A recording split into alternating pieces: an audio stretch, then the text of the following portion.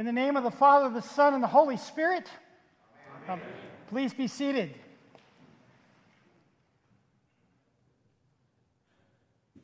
Well, good morning. Good morning. Glad you're with us on this beautiful, almost summer morning. Let me invite you to take out this buff-colored handout. You'll find it very helpful. There are lots of scriptures in here. I'll refer to some of them, but not necessarily read them all. So I think you'll find that this is helpful as we move on. Now, we're told that in Acts, during the 40 days that followed Easter morning, Jesus presented himself alive to his disciples repeatedly. And he did this by many indisputable proofs of the certainty of the resurrection. And then Jesus ascended to the Father. Well, if Resurrection Day occurred on the first day of the week, that is a Sunday, then Ascension Day must always fall on a Thursday, 40 days later. So there never really is an Ascension Sunday, although sometimes we call that, although more properly it's called the Sunday following Ascension. And what is the celebration of the Ascension all about? Now, what is this strange doctrine of Jesus' departure to somewhere? What is the Ascension, and why has discussion of it almost fallen away from evangelical preaching? The idea of a resurrected Lord Jesus Christ going anywhere is kind of curious, don't you think? In German, the Ascension goes by the rather peculiar name Himmelfahrt. Literally a heavenly journey.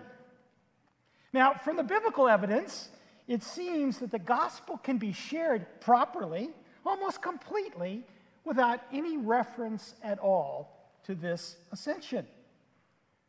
The ascension is not mentioned at all in either Matthew or Mark's gospel.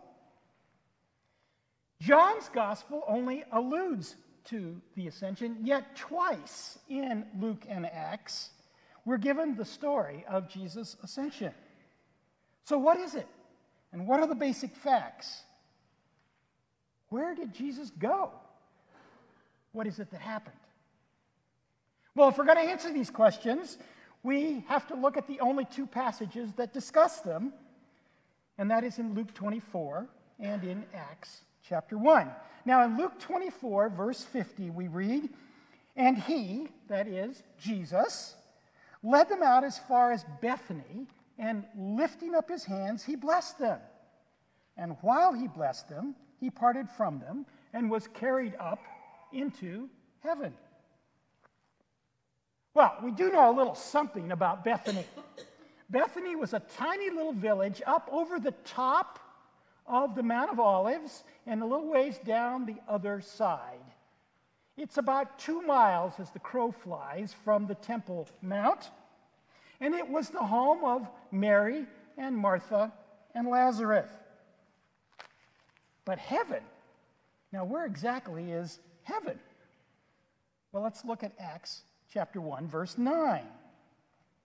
"And when he said these things, as they were looking on, he was lifted up, and a cloud took them out of their sight.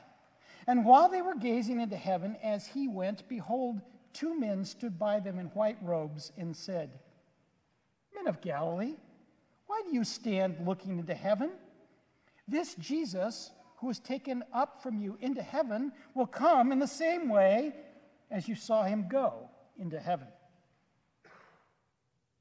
You know, it's not clear exactly where Jesus went, or if he went anywhere at all, only that a cloud took him out of their sight.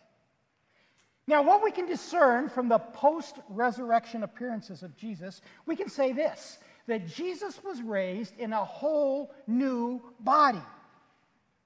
Undoubtedly, it was Jesus' body that was raised. Right? There weren't any grave clothes.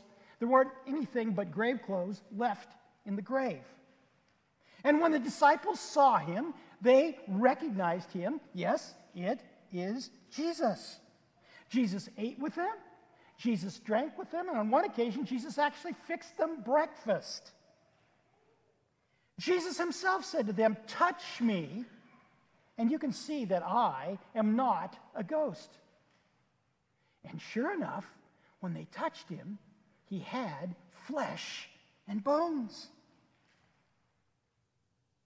And yet, his body was made up of a whole new substance, unlike anything that anybody had ever seen before. He could walk through walls and through locked doors. He could vanish according to his own will and his own desire from their sight. You see, Jesus had become the first man fit for the coming spiritual kingdom of God.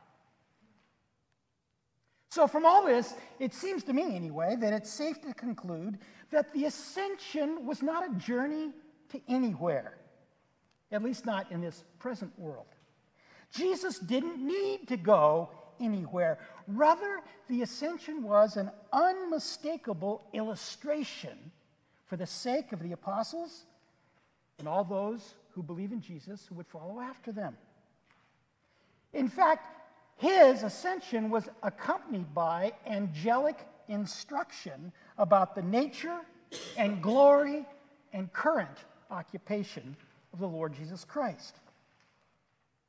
Okay, if the ascension was then primarily a symbolic event, well, what did it symbolize? Why did the Father take the Son up in glory the way he did? Well, I've given you several examples there in your handout of the apostles telling the story of Jesus without talking about the ascension. As I mentioned before, they always include the resurrection. If you're going to tell the complete story of Jesus, you always include the resurrection, but not always the ascension. So the question would be, is the ascension just an optional doctrine, something we can do without? Take it or leave it. Well, the story of Jesus can be told without the ascension, but the ascension is the rest of the story. The Son of God was incarnate of the Virgin Mary. He lived among us, teaching and healing. He died on Calvary to pay the price for our sins. And he was raised to newness of life. But what now? Who is Jesus today? The ascension answers that question. Let me give you some things that I believe the ascension means to us. This is the first one. Right now, and at this very moment, Jesus is preeminent above every other thing in the universe. Jesus is not just an important feature of life or even the most important religious thing. He is the single most prominent fact of the created world. That makes him the starting point for all human reckoning of whatever kind. Nothing is more important among planets and moons and stars than Jesus the Christ. Scripture says he is before all things, and in him all things hold together. He is the head of the body, the church. He is the beginning, the firstborn from the dead. In everything, he is preeminent. No angel, demon, power, or authority is more important or must be reckoned with more carefully than Jesus. Now, secondly, it seems to me that the ascension of Jesus demonstrates that he has all rule and authority. Friends, He is controlling all things. Now, you and I have been told two different, yet nonetheless, false stories about the world around us. Now, the one story goes like this. The world is just a mass of atoms. Mindless, uncontrollable chance at the quantum level is responsible for the way things are. It's like the bumper sticker says, stuff happens. Now, on the other hand, some of us have been taught this story that malevolent, dark forces influence, harass, and harm our lives. But you see, neither one of those stories is true. The Ascension teaches us that God has exalted Jesus Christ and bestowed on him a name above every name, so that at the name of Jesus every knee should bow in heaven and on earth and under the earth, and every tongue confess that he is Lord, to the glory of the Father. This day, today, Jesus is seated in the heavenly places. He is far above all rule and authority and power and dominion. And not only today, but he will be forever.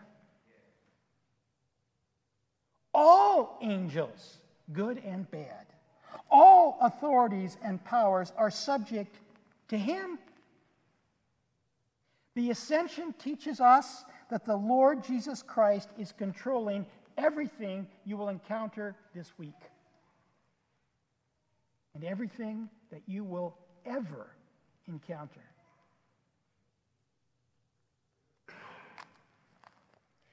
Now, the third thing that the Ascension teaches us is that Jesus is ruling over all things on behalf of the Father's will. Jesus is Lord of all the created order. But he is not capricious or arrogant or selfish. He does not rule according to his own whim, but according to the will of the Father. The Lord Jesus Christ rules over the created universe to carry out God's good providence. He is carrying out the will of the Father today to provide for the needs of every living creature. Do you believe that? Do you believe it when you get to the end of the month? And he is doing this for your good and for the Father's glory. Now, how do you know that the Father's will is good for you? How do you know that it is benevolent and not malevolent towards you? Well, look at Hebrews chapter 10. Consider what Jesus has done for you so far. Jesus came according to the Father's will to save you. He did this at the price of his own life. He did this with great suffering and humility. And now that he is exalted, and now that all things are subject to him, he will surely continue in the same way he began. He will continue to accomplish the Father's will for your good and for God's glory. Now, the fourth thing that the Ascension shows us is that Jesus has been exalted into the very presence of the Father. And he is there as your advocate and intercessor. I don't know what kind of state you woke up this morning in. I don't know if you were at peace or if your heart was troubled, but listen to this. Whatever demonic forces are there before God to condemn you, Jesus is there to plead your case before the Father. He is there to declare you as his own and belonging to him alone. Whatever sins may be currently weighing you down and burdening your conscience, Jesus is there to offer his own blood for your soul and to make peace between you and the Father.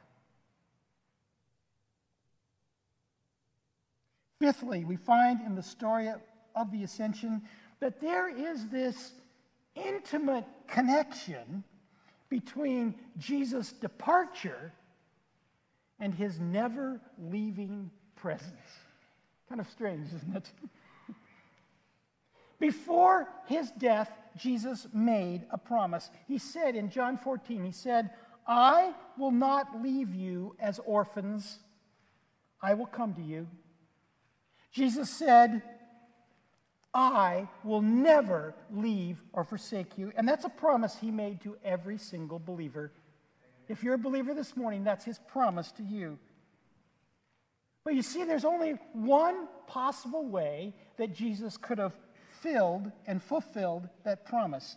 For Jesus has a body. The God-man cannot possibly be present everywhere. He could not be present for a suffering Christian in a Chinese prison, and for a Maori believer in the South Pacific, and a Russian believer in Siberia all at the same moment. He could not do that because he has a body. Therefore, being exalted to God's right hand, Jesus has sent us a helper, the Holy Spirit. Now, this Spirit is not a different helper than Jesus. In fact, Acts 16 says he is called the Spirit of Jesus. The Spirit brings to every believer the fullness of the exalted Lord. And as Jesus sits at the right hand of God, his Spirit is here bringing you the fullness of Christ right at this moment, and he can do so for every single believer across the planet, all at the same time.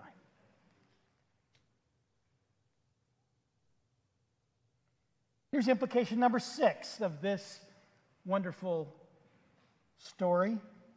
Jesus' exaltation is evidence of God's ongoing visitation in this present age.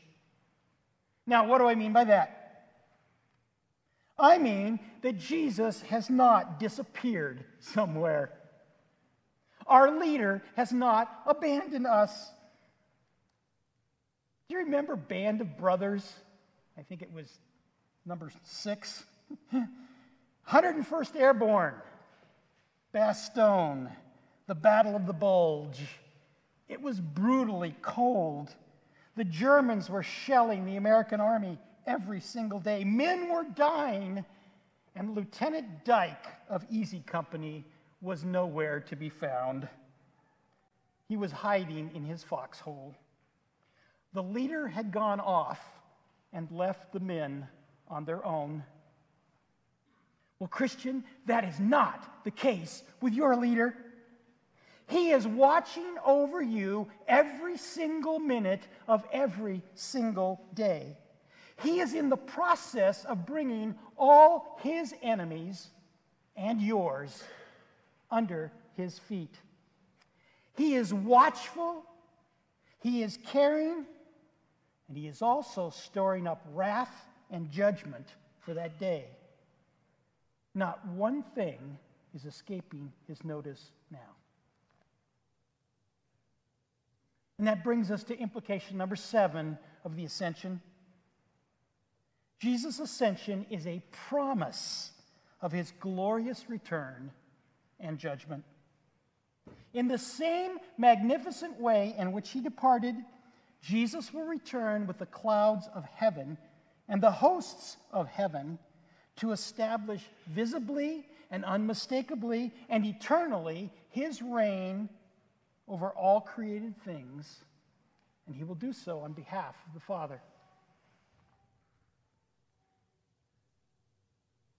Well then, Christian, what should be your response to this wonderfully symbolic end of Jesus' earthly ministry? Here's the first implication, I think. Be prepared to live in the power of the Holy Spirit. You know, far too many Christians attempt to live the Christian life without the power of Jesus in them. The normal Christian life is a Spirit-filled life. And you know what that means? The normal Christian life is a supernatural life. You have not come this morning to the Kiwanis Club. This is not the American Legion. And this is not Gwinnett County Soccer Club. You have come to the eternal mystery of the God of the whole universe. And you have come to the power of the new and soon to appear kingdom of God. That kingdom has broken into the affairs and ordinary dramas of everyday life. So don't expect things to be the same. You have not come to business as usual. You have come to an encounter with the divine King of heaven and earth. So this morning, I invite you, look beyond the clouds which have taken him up out of your sight. Look for his Spirit to break in this week into the stuff that you and I have to do. And secondly, respond as the disciples did. Respond with worship and praise and adoration of the exalted Lord Jesus Christ. For he is the King of the ages. Amen.